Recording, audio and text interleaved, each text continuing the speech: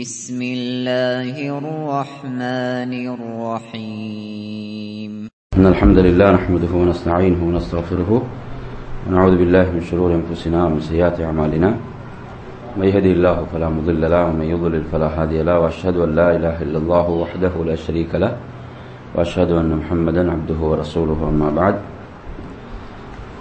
فإن أصدق الحديث كتاب الله وخير الهدي هدي محمد صلى الله عليه وسلم وشر الأمور محدثاتها وكل محدثة بدعة وكل بدعة ضلالة وكل ضلالة في النار.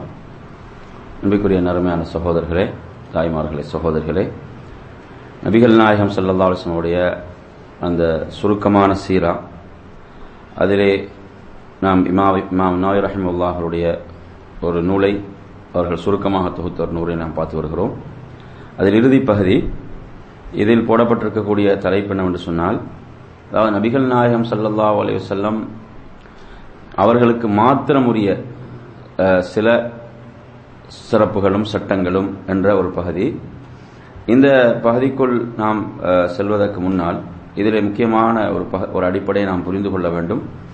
அதாவது நபிகள் நாயகம் ஸல்லல்லாஹு அலைஹி வஸல்லம் அவர்களுக்கு மாத்திரம் உரிய ஒன்றென்று சொன்னால் அதற்கு தெளிவான ஆதாரம் இருக்க வேண்டும். ஏனென்றால் நபிகள் நாயகம் ஸல்லல்லாஹு அலைஹி வஸல்லம் அவர்கள் ஒட்டுமொத்த உலகத்துக்கும் ரசூலாக அனுப்பப்பட்டவர்கள், அவர்கள்தான் முன்மாதிரி. எனவே அவர்களுடைய வாழ்நாளில் அனைத்து விடயங்களும் மூமின்களுக்குரியவைகள். எனவே அதில் ஒன்றை நாம் அவர்களுக்கு குறிப்பாக ஆக்குவதாக இருந்தால் அதற்குரிய தெளிவான ஆதாரம் இருந்தால்தான் அது அவர்களுக்குரியதாக கொள்ளப்படும் என்ற அடிப்படையை நாம் புரிந்து கொள்ள வேண்டும். உதாரணமாக நீங்க பாருங்க, ஒரு முறை நபிகள் நாயகம் ஸல்லல்லாஹு அலைஹி வஸல்லம் அவர்கள் தொழுகையில் இருக்கும்போது தன்னுடைய செருப்புகளை கழட்டி வைத்தார்கள். அதை பின்னால் இருந்து பார்த்த நபித்தோழர்கள் அனைவர்களும் என்ன செய்தார்கள்? தங்களுடைய செருப்புகளை உடனே கழட்டி விட்டனர். தொழுகை முடிந்த பிறகு நபிகள் நாயகம் ஸல்லல்லாஹு அலைஹி வஸல்லம் கேட்கிறார்கள், நீங்கள் ஏன் கழட்டினீர்கள்? அப்போது சொன்னார்கள், யா ரசூலல்லாஹ், உங்களை பார்த்தோம், நீங்கள் உங்களுடைய செருப்புகளை கழட்டியவுடன் நாம் கழட்டினோம். அப்ப நபிகள் நாயகம் ஸல்லல்லாஹு அலைஹி வஸல்லம் சொன்னார்கள், எனது செருப்பில் அழுக்கு இருப்பதாக ஜிப்ரீல் அலைஹிஸ்ஸலாம் அவர்கள் வந்து எனக்கு சொன்னார்கள். இந்த செய்தி நமக்கு எதை சொல்கிறது என்றால், அதாவது நபிகள் நாயகம் ஸல்லல்லாஹு அலைஹி வஸல்லம் ஒன்றை செய்தால் அதை செய்யக்கூடியவர்களாக தோழர்கள் இருந்தார்கள். எனவே அதை அவங்க நபி அவர்களுக்குரியதாக மாத்திரம் அப்படி பார்க்கவில்லை, நபி அவர்களுக்கு உரியதாக மாத்திரம் பார்க்கவில்லை என்ற ஒரு பகுதியை நாம் இதிலே புரிந்து கொள்ள வேண்டும். ஏனென்றால் சில பொழுதுகள் என்ன செய்யலாம், சிலர்கள் இது நபிக்கு மாத்திரம் உரியது என்று சொல்லி மார்க்க விடயங்களில் அலட்சியம் காட்டலாம், பொடுபோக்கு காட்டலாம். அப்ப அதற்காக நாம் இதை புரிந்து கொள்ள வேண்டும். ஆயிஷா ரலியல்லாஹு அன்ஹா ரிவாயத் செய்கிறார்கள், ஒரு முறை ஒரு மனிதர் வருகிறார், வந்து நபிகள் நாயகம் ஸல்லல்லாஹு அலைஹி வஸல்லம் அவர்களிடம் கேட்கிறார், அதாவது நான் ஜுனுபோடு காலை பொழுதை அடைகிறேன், நான் நோன்பு நோட்கவும் விரும்புகிறேன், எப்படி நடந்து கொள்வது என்று கேட்கும்போது நபிகள் நாயகம் ஸல்லல்லாஹு அலைஹி வஸல்லம் சொன்னார்கள், நான் வந்து குளிப்பு கடமையான நிலையில் காலை பொழுதை அடைந்து நான் என்ன செய்கிறேன், நான் நோன்பை விரும்பியவனாக, நோன்பை நாடியவனாக இருந்து நான் குளித்து விட்டு நோன்பை நோற்றுக் கொள்கிறேன் என்று நபிகள் நாயகம் ஸல்லல்லாஹு அலைஹி வஸல்லம் சொன்னபோது அவர்கள் சொன்னார்கள், யா ரசூலல்லாஹ், அதாவது நீங்கள் எம்மை போன்றவர் அல்ல என்று சொல்லிவிட்டு நீங்க முன்பின் பாவங்கள் மன்னிக்கப்பட்டவர்கள் என்று சொன்னபோது நபி அவர்கள் கோபித்தார்கள். நபி அவங்க என்ன செய்யணும், அதை விரும்பல அப்படி சொல்வதை. அப்ப ரசூலுல்லாஹி ஸல்லல்லாஹு அலைஹி வஸல்லம் அவர்கள் சொன்னார்கள், அல்லாஹ் மீது சத்தியமிட்டு சொன்னார்கள், உங்களை விட நான் அல்லாஹ்வை மிகவும் பயப்படுகிறேன், அஞ்சுகிறேன், உங்களை விட நான் அல்லாஹ்வை மிகவும் அறிந்தவனாக இருக்கிறேன் என்று நபிகள் நாயகம் ஸல்லல்லாஹு அலைஹி வஸல்லம் அவர்கள் குறிப்பிட்டார்கள். அப்ப இது போன்ற செய்திகள் எல்லாம் நமக்கு எதை காட்டுகிறது என்று சொன்னால், அதாவது ரசூலுல்லாஹி ஸல்லல்லாஹு அலைஹி வஸல்லம் அவர்கள் தனக்கண்டு தனியாக ஒன்றை அப்படி என்று சொல்லி அப்படி மக்கள் சொல்வதை கூட நபி அவர்கள் விரும்பவில்லை. அதே போன்று ரசூலுல்லாஹி ஸல்லல்லாஹு அலைஹி வஸல்லம் அவர்கள் சில சந்தர்ப்பங்களில் சில வார்த்தைகளை பயன்படுத்தி இருந்தாங்கடா, எப்படி, அதாவது உங்களை போன்றல்ல எனக்கு இது போன்ற வார்த்தைகள் அவங்க பயன்படுத்தி இருந்தாங்கன்னு சொன்னா, அல்லது அல்லாஹ் குர்ஆன்ல சொல்வது போன்று ஹாலிஸதன் லக மின் தூனில் முஃமினீன், நபியே இந்த சட்டம் என்பது உமக்குரியது மாத்திரம், மூமின்களுக்கு அல்ல என்று அல்லாஹ் சொல்லக்கூடிய வார்த்தை சூரத்துல் அஹ்ஸாபில் நீங்கள் பார்க்கலாம். இது போன்ற வார்த்தை பிரயோகங்கள் பயன்படுத்தப்படுமாக இருந்தால் அது நபிக்குரியது மாத்திரம்தான். அது நபிக்குரியது மாத்திரம் என்பதை நாம் புரிந்து கொள்ள வேண்டும். இந்த முன்னுரையோடு இந்த தலைப்புக்குள் நான் உங்களுக்கு இதிலே சொல்ல விளைகின்ற செய்திகளை பொறுத்தவரையில் இதில் இமாம் அவர்கள் ரசூலுல்லாஹி ஸல்லல்லாஹு அலைஹி வஸல்லம் அவர்களுக்கு மாத்திரம் தனிப்பட்ட விடயங்களாக சட்டங்களாக அவர்கள் சொல்லக்கூடிய செய்திகளில், அதாவது கடமையான விடயங்கள் நபிகள் நாயகம் ஸல்லல்லாஹு அலைஹி வஸல்லம் அவர்களுக்கு மாத்திரம் கடமையாக்கப்பட்டவைகள் அப்படி என்ற ஒரு பகுதியை இதில் சொல்கிறார்கள். ஆனால் இதில் முன்வைக்கப்படுகின்ற ஹதீஸ்கள் சிலது பலவீனமாக இருக்கிறது. அதே போன்று சில செய்திகள் அது என்னது, அதுக்கு மாற்றமான கருத்து இருக்கக்கூடிய நிலைகளை எல்லாம் பார்க்கிறோம். உதாரணமாக இதில் நாம் பார்க்கலாம், அவர்கள் சொல்லக்கூடிய செய்திகள் சலாத்துல் துஹா நபி அவர்களுக்கு கடமை அப்படி என்று சொல்லி முன்வைக்கப்படுகின்ற கருத்து. இதை நாம் பார்ப்போமாக இருந்தால், அதாவது அப்துல்லாஹ் இப்னு உமர் ரலியல்லாஹு அன்ஹு அவர்களிடம் சலாத்துல் துஹாவை பற்றி அவங்க கேட்கப்பட்ட போது அவங்களுக்கு தெரியாது என்கிறார்கள். ஆயிஷா ரலியல்லாஹு அவர்கள் ரசூலுல்லாஹ் தொழவில்லை என்று சொல்லக்கூடிய ரிவாயத்துகள், இவைகளெல்லாம் பார்க்கும்போது ரசூலுல்லாஹ் இந்த தொழுகை என்னதா கடமையாக இருக்கவில்லை, நபி அவர்களுக்கு இந்த தொழுகை கடமையாக இருக்கவில்லை என்பதைத்தான் சொல்கிறது. அதே போன்று ரசூலுல்லாஹி ஸல்லல்லாஹு அலைஹி வஸல்லம் அவர்களுக்கு உலுஹியா கடமையாக இருந்தது. நபி அவர்களுக்கு உலுஹியா என்றால் நமக்கு தெரியும், அதாவது இந்த துல்ஹஜ் மாதத்தில் பெருநாளுடைய தொழுகைக்கு பிறகு நிறைவேற்றப்படக்கூடியதுதான் ஒரு ஆட்டை அல்லது ஒரு மாட்டை அல்லது ஒட்டகத்தை அறுத்து பலியிடுவதை நாம் உலுஹியா என்று சொல்வோம். இதற்கு சிலர்கள் ஃபஸல்லி லிரப்பிக வன்ஹர் என்ற குர்ஆன் வசனத்தை கொண்டு வந்து இது நபிக்கு கடமை என்று சொல்வார்கள். நபி உமது ரப்புக்காக தொழுவீராக, இன்னும் அறுத்து பலியிடுவீராக என்று. ஆனால் இங்கு அறிஞர்கள் சொல்வார்கள், இங்கு சொல்லப்படுகின்ற தொழுகை பெருநாளுடைய தொழுகை. பெருநாளுடைய தொழுகை என்பது நபிக்கு கடமையாக்கப்பட்டிருக்கவில்லை. எனவே பெருநாளுடைய தொழுகை எப்படி கடமை இல்லையோ அது போன்ற என்னது உலுஹியாவும் கடமையாக முடியாது என்ற அந்த வாதத்தை அங்கு முன்வைப்பார்கள். எனவே உலுஹியாவும் கடமையானதாக நபிக்கு மாத்திரம் கடமையானதாக இருக்கவில்லை. அதே போன்று வித்ர் தஹஜ்ஜுத் போன்ற தொழுகைகள், வித்ர் நபி அவர்களுக்கு கடமையாக இருந்தது என்று ஒரு கருத்து. இதை பொறுத்தவரை இதற்கு மாற்றமாகத்தான் நாங்கள் ஹதீஸ்களை பார்க்கலாம். எப்படி ரசூலுல்லாஹி ஸல்லல்லாஹு அலைஹி வஸல்லம் அவர்கள் பிரயாணத்தில் வித்ரை வாகனத்தில் அமர்ந்தவாறு தொழுவார்கள். அவர்கள் ஃபர்துடைய நேரம் வந்துவிட்டால் ஒட்டகத்திலிருந்து இறங்கி கிப்லாவை முன்னோக்குவார்கள் என்றால் நமக்கு தெளிவா தெரியுது அங்க என்ன வித்ர் ஃபர்து இல்ல. ரசூலுல்லாஹி ஃபர்துக்கு என்ன செய்வாங்க, ஒட்டகத்திலிருந்து இறங்கி கிப்லாவை முன்னோக்குவாங்கன்னு வருது. வித்ர ரசூலுல்லாஹி ஒட்டகத்தின் மீது அமர்ந்து தொழுவார்கள். அந்த ஹதீஸ் எதற்கு ஆதாரம் என்றால் வித்ர் ரசூலுல்லாஹி என்னதான் இருக்கல, கடமையாக இருக்கவில்லை என்பதற்கு சான்றாக அதை கொண்டு வருவார். அதே போன்று தஹஜ்ஜுதை பொறுத்தவரையில முஸ்லிமுடைய ஒரு ரிவாயத்தில் வருகிறது, ஆயிஷா ரலியல்லாஹு அன்ஹா சொல்றாங்க, அல்லாஹு தஆலா இரவு தொழுகை நபி மீது கடமையாக்கி இருந்தான். அது சூரத்துல் முஸம்மிலுடைய அந்த ஆரம்ப பகுதி அதை சொல்கிறது. சூரத்துல் முஸம்மிலுடைய அந்த ஆரம்ப வசனங்கள் அதை சொல்கிறது. இது சுமார் ஒரு வருட காலம் நபி அவர்களும் தங்களுடைய தோழர்களும் இதை நிறைவேற்றினார்கள்.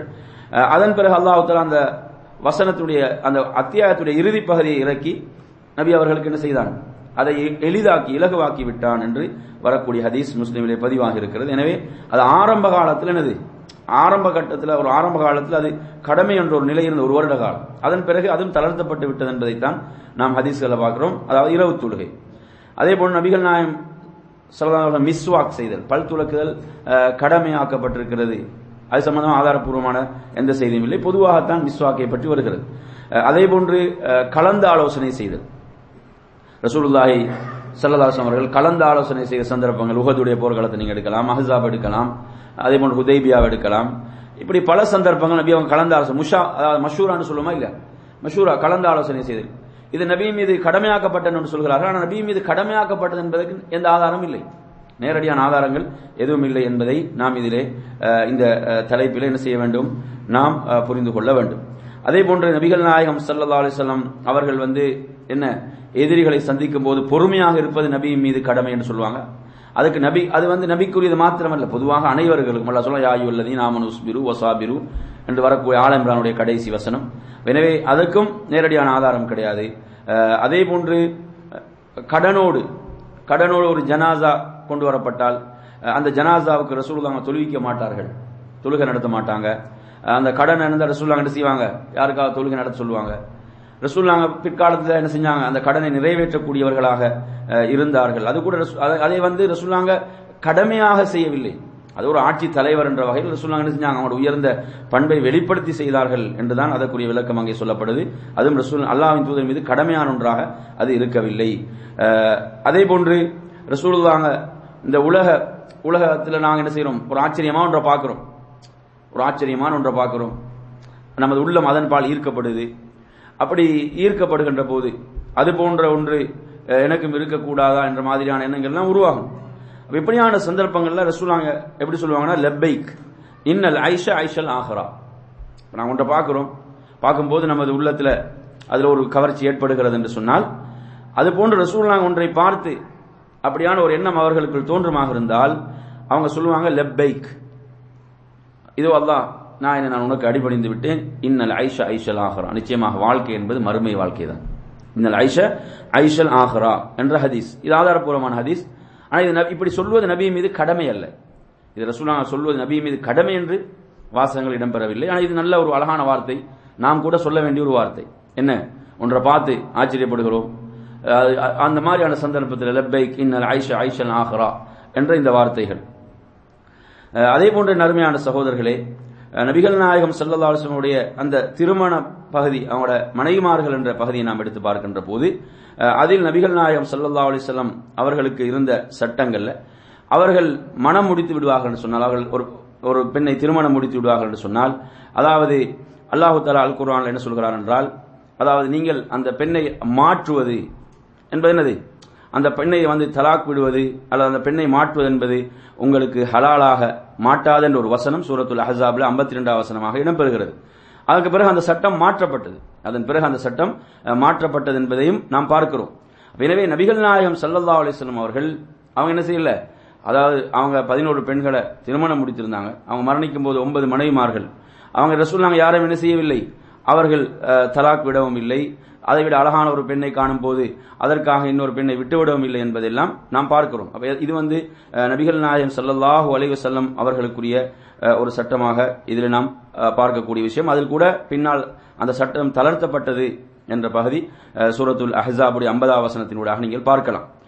அடுத்து இதில் நபிகள் நாயகம் ஸல்லல்லாஹு அலைஹி வஸல்லம் அவர்களுக்கு மாத்திரம் ஹராமாக்கப்பட்டவைகள், அவங்களுக்கு மாத்திரம் ஹராமாக்கப்பட்டவைகள் என்ற இந்த பகுதியை நாம் எடுப்போம் என்று சொன்னால், இதில் நமக்கு அதாவது நிறைய இதுல செய்திகள் நமக்கு இதுல கிடைக்கிறது. அந்த அடிப்படையில் நாம் பார்ப்போமாக இருந்தால், ரசூலுல்லாஹி ஸல்லல்லாஹு அலைஹி வஸல்லம் அவர்களுக்கு அதாவது சதகாவை நாம் எடுப்போம் என்றால், அது நபிக்கு என்னது, சதகா என்பது ஹராமாக்கப்பட்டிருந்தது. உங்களுக்கு தெரியும், இதுல ஹசன் ரலியல்லாஹு அன்ஹு அவர்கள் ஒரு முறை என்ன செய்யறாங்க, அந்த பேரித்த பழத்தை எடுத்து அவர்கள் அதை உட்கொள்ள ஆரம்பிக்கின்ற போது ரசூலுல்லாஹி ஸல்லல்லாஹு அலைஹி வஸல்லம் அதை துப்புமாறு சொல்கிறார்கள், அதை துப்பி விடுகிறார்கள் என்று சொல்கிறார்கள். சொல்லிவிட்டு, உமக்கு தெரியாதா, நமக்கு சதகா அனுமதிக்கப்பட மாட்டாது என்ற அந்த ஆதாரபூர்வமான செய்தி. எனவே சதகா என்பது அவர்களுக்கு ஹராமாக்கப்பட்டிருந்தது. அதே போன்று ரசூலுல்லாஹி ஸல்லல்லாஹு அலைஹி வஸல்லம் அவர்களுக்கு ஹராமாக்கப்பட்ட அந்த விஷயங்கள்ல அடுத்ததாக நீங்கள் இதில் எதை பார்க்கலாம் என்று சொன்னால்,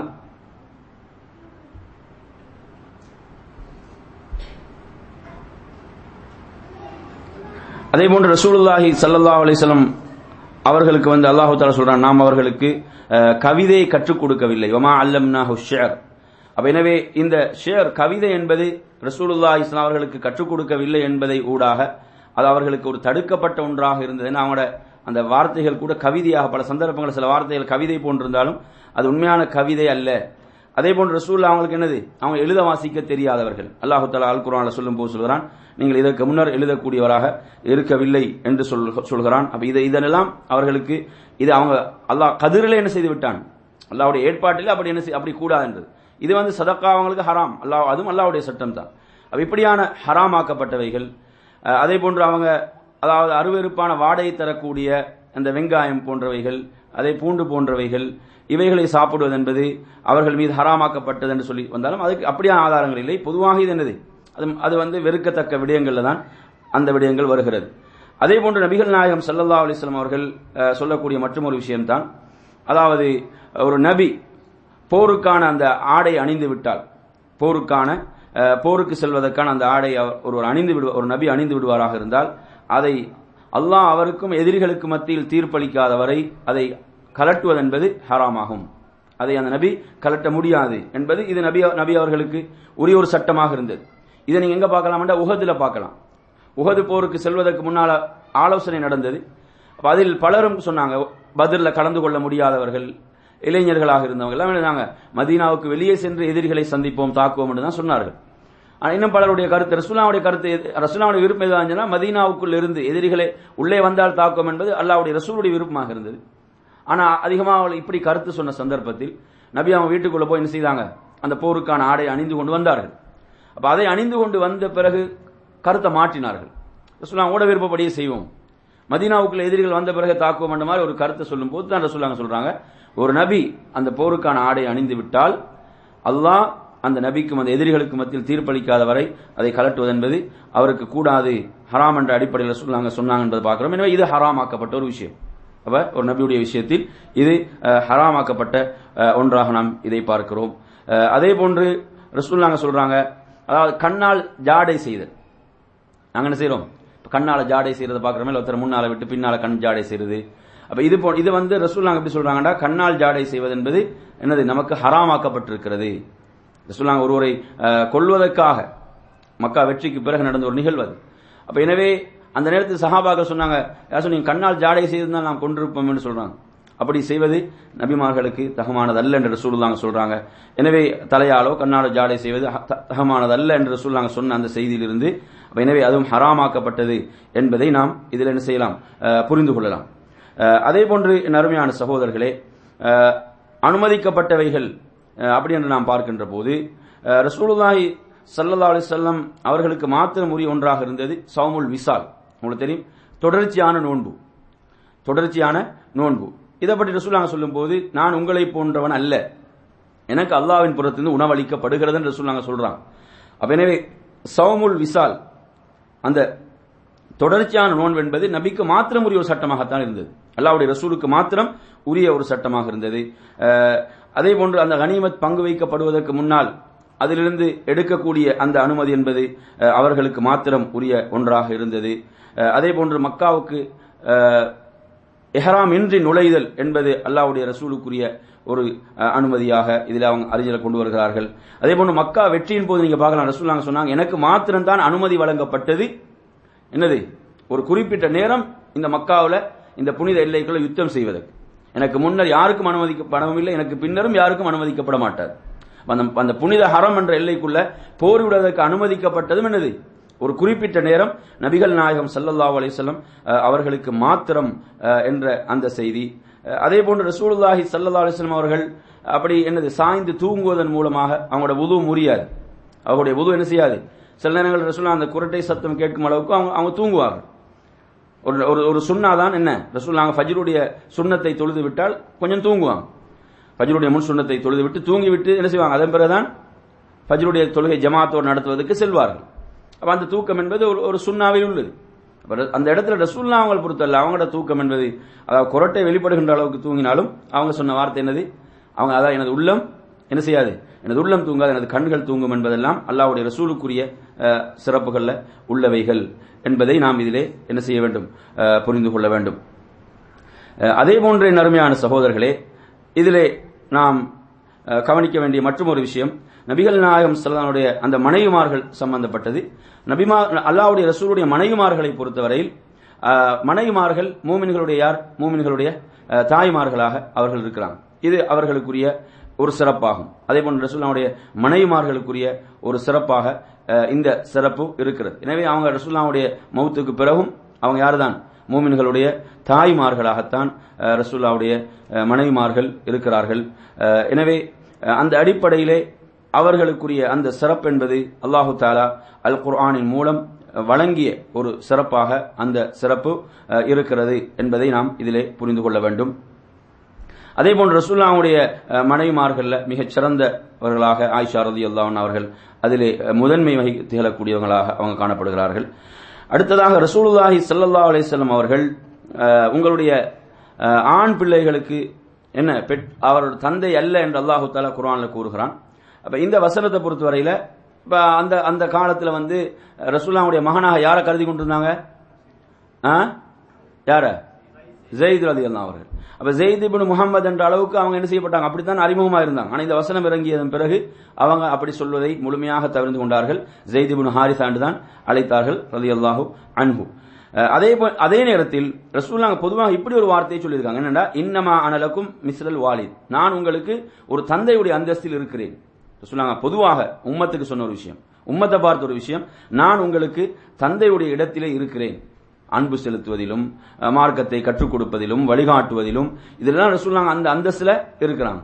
அந்த முறையில் அந்த வார்த்தை பிரயோகம் அமைந்திருக்கிறது. இது அல்லாஹ்வுடைய ரசூலுக்குரிய ஒரு சிறப்பாக இந்த சிறப்பு இருக்கிறது என்பதை நாம் புரிந்து கொள்ள வேண்டும். அதே போன்று ரசூலுல்லாஹ்வுடைய மனைவிமார்களை பொறுத்தவரையில அல்லாஹ் தஆலா அவர்களுக்கு சொல்லக்கூடிய ஒரு விஷயம், அதாவது அவங்களுக்கு நன்மையிலும் 2 மடங்கு இருக்கிறது.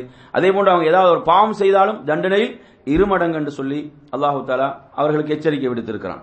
அதே போன்று அதாவது திரைக்கு பின்னால் இருந்து அவர்களிடத்திலே கேள்விகளை கேட்குமாறும் அல்லாஹ் தஆலா அல் குர்ஆனிலூடாக சொல்கிறான். இது ரசூலுல்லாஹ்வுடைய மனைவிமார்களுக்கு மாத்திரம் உரிய ஒரு பகுதியாக இதிலே குறிப்பிடப்படுகிறது. அடுத்ததாக அருமையான சகோதரர்களே, நபிகள் நாயகம் ஸல்லல்லாஹு அலைஹி வஸல்லம் உடைய சிறப்புகள் என்று நாம் பார்த்தோம் என்று சொன்னால், அவர்கள் நபிமார்களை முத்திரையாக சிறந்தவர்களாக அவர்கள் இருக்கிறார்கள். அவங்க சிறந்த நூற்றாண்டை உடையவர்களாக அவர்கள் இருக்கிறார்கள். அதே போன்று அவர்களுடைய உம்மத் ஒரு சிறந்த ஒரு உம்மத்தாக அவர்களுடைய உம்மத் இருக்கிறது. அதுபோன்று ஏனைய நபிமார்களுக்கு வழங்கப்படாத சிறப்புகளாக நபி அவங்களுக்கு வழங்கப்பட்ட சிறப்புகள் என்ன? அதாவது என்ன சொன்னாங்க, இந்த பூமி முழுவதும் எனக்கு மஸ்ஜிதாக ஆக்கப்பட்டிருக்கிறது, சுத்தமாக எனக்கு ஆக்கப்பட்டிருக்கிறது. அதே போன்று கனிமத் எனக்கு என்ன செய்யப்பட்டிருக்கிறது, ஹலால் ஆக்கப்பட்டிருக்கிறது. அதே போன்று நான் ஒட்டுமொத்த மனித சமுதாயத்துக்கு நான் நபியாக அனுப்பப்பட்டிருக்கிறேன், நபி அவங்க சொன்னாங்க. அதே போன்று ரசூலுல்லாஹி ஸல்லல்லாஹு சொன்னாங்க என்னது, எதிரியுடைய உள்ளத்தில் ஒரு மாத காலத்துடைய தூரத்துக்கு அல்லாஹ் தஆலா என்ன செய்கிறான், பீதியை ஏற்படுத்தி இருக்கிறான், அதை கொண்டு நான் உதவி செய்யப்பட்டிருக்கிறேன். இப்படியாக ரசூலுல்லாஹி ஸல்லல்லாஹு அலைஹி வஸல்லம் அவர்கள் செய்தார்கள். அதே போன்று ஷஃபாஅத் அவர்களுக்குரியது, மகாமுல் மஹ்மூத் என்ற அந்த புகழுக்குரிய இடம், அதே போன்று வசீலா என்ற அந்த சிறப்புக்குரிய அந்தஸ்து, இப்படியெல்லாம் ரசூலுல்லாஹ் அவங்களுக்கு என்று சொல்லி நிறைய சிறப்புகள் நாம் ஹதீஸ்கள் என்ன செய்கிறோம், நாம் படிக்கின்றோம். அதே போன்று ரசூலுல்லாஹி ஸல்லல்லாஹு அலைஹி வஸல்லம் அவர்களுக்கு அவங்க தான் முதலாக ஷஃபாஅத் செய்யக்கூடியவர்கள். அவங்க ஆதம் அலைஹிஸ்ஸலாத்துடைய பிள்ளைகளில் அவர்தான் தலைவராக இருப்பார். அவர்தான் முதல்ல என்ன செய்யப்படுவார், சூர் ஊதப்பட்டவுடன் கபரில் இருந்து எழுப்பப்படக்கூடியவர்களாக ரசூலுல்லாஹ் இருப்பாங்க. அவங்க தான் சொர்க்கத்துடைய கதவை முதலில் தட்டக்கூடியவர்களாக இருப்பார்கள். நபிமார்கள் அதிகமான உம்மத் சொர்க்கத்தில் நுழையக்கூடிய ஒரு தலைவராக அவர்கள் இருப்பார்கள். அதே போன்று அவங்களுடைய உம்மத்துடைய அணிகள் எல்லாம் மலக்குகளுடைய சஃபுகள் அணிகளை போன்று என்று சொன்னார்கள். அதே போன்று என்னுடைய உள்ளம் தூங்காது என்று சொன்னார்கள். அதே போன்று தொழுகையில் நான் எனக்கு பின்னாலும் மக்களை பார்க்கிறேன் சொன்னாங்க. தொழுகையில் எனது முதுகுக்கு பின்னாலும் நான் மக்களை பார்க்கிறேன் என்று சொன்னார்கள். இது அவங்களுக்குரிய சிறப்பு. அதே போன்று அவர்களுடைய சப்தத்தை விட வேறு யாரும் சப்தங்களை உயர்த்தக்கூடாது. அதே போன்று அவங்க என்ன செய்யக்கூடாது, வெளியிலிருந்து எல்லாம் கண்டபடியெல்லாம் அழைக்க முடியாது. யா முஹம்மது என்று அழைக்க முடியாது. யா நபி அல்லாஹ், யா ரசூல் அல்லாஹ் என்றுதான் என்ன செய்ய வேண்டும், அழைக்க வேண்டும். இப்படி இதெல்லாம் ரசூலுல்லாஹி ஸல்லல்லாஹு அலைஹி வஸல்லம் அவர்களுக்குரிய சிறப்பாக. அதே போன்று அவங்க உடல் என்பது பரக்கத்துக்குரியது. அவங்களுடைய உடல் என்பது பரக்கத்துக்குரியது. அது அவர்களுக்கு மாத்திரமுரிய ஒரு சிறப்பாக நாம் அதை பார்க்கிறோம். எனவே நறுமையான சகோதரர்களே, இப்படியாக நபிகள் நாயகம் ஸல்லல்லாஹு அலைஹி வஸல்லம் அவர்களுக்குரிய இந்த சிறப்புகள், அதே போன்று அல்லாஹ்வுடைய ரசூல் ஸல்லல்லாஹு அலைஹி வஸல்லம் அவர்கள் சொன்னார்கள், என்னை யார் கனவிலே கண்டாரோ அவர் என்னைத்தான் கண்டார் என்று சொன்னார்கள். ஷைத்தான் அந்த தோற்றத்தில் வரமாட்டான் என்ற அந்த ஹதீஸ், இதெல்லாம் அவர்களுடைய தனியான சிறப்புகளை எடுத்துரைக்கக்கூடிய செய்திகள். எனவே இதுதான் இந்த தலைப்புடைய தொகுப்பாக இருக்கிறது. அல்லாஹ் உங்கள் அனைவர்களுக்கும் அருள் செய்ய போதுமானவன். உங்களுக்கு சுருக்கமாக இந்த தொகுப்பை இப்போது வழங்கினோம்.